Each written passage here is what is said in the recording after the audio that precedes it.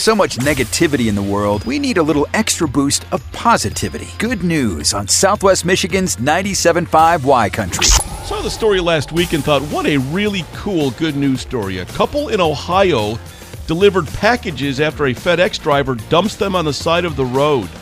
Tristan Rash and Zachary Arnwine were headed home on Black Friday after spending time with the family when they spotted a FedEx delivery truck parked on the side of the road with its hazard lights on. Tristan says it looked like the delivery driver was throwing packages on the side of the road, so they turned around to investigate. By the time they got back to the spot, the truck had left, but they did see multiple packages had been tossed over a guardrail off the side of the road. The couple was horrified that the driver just threw the packages away instead of delivering them, so they decided to do the right thing and deliver the packages themselves. They spent hours driving around suburban Dayton making the deliveries to their grateful owners. They were amazed, Arnwine says, of the recipients and adds that they just kept thanking them so much.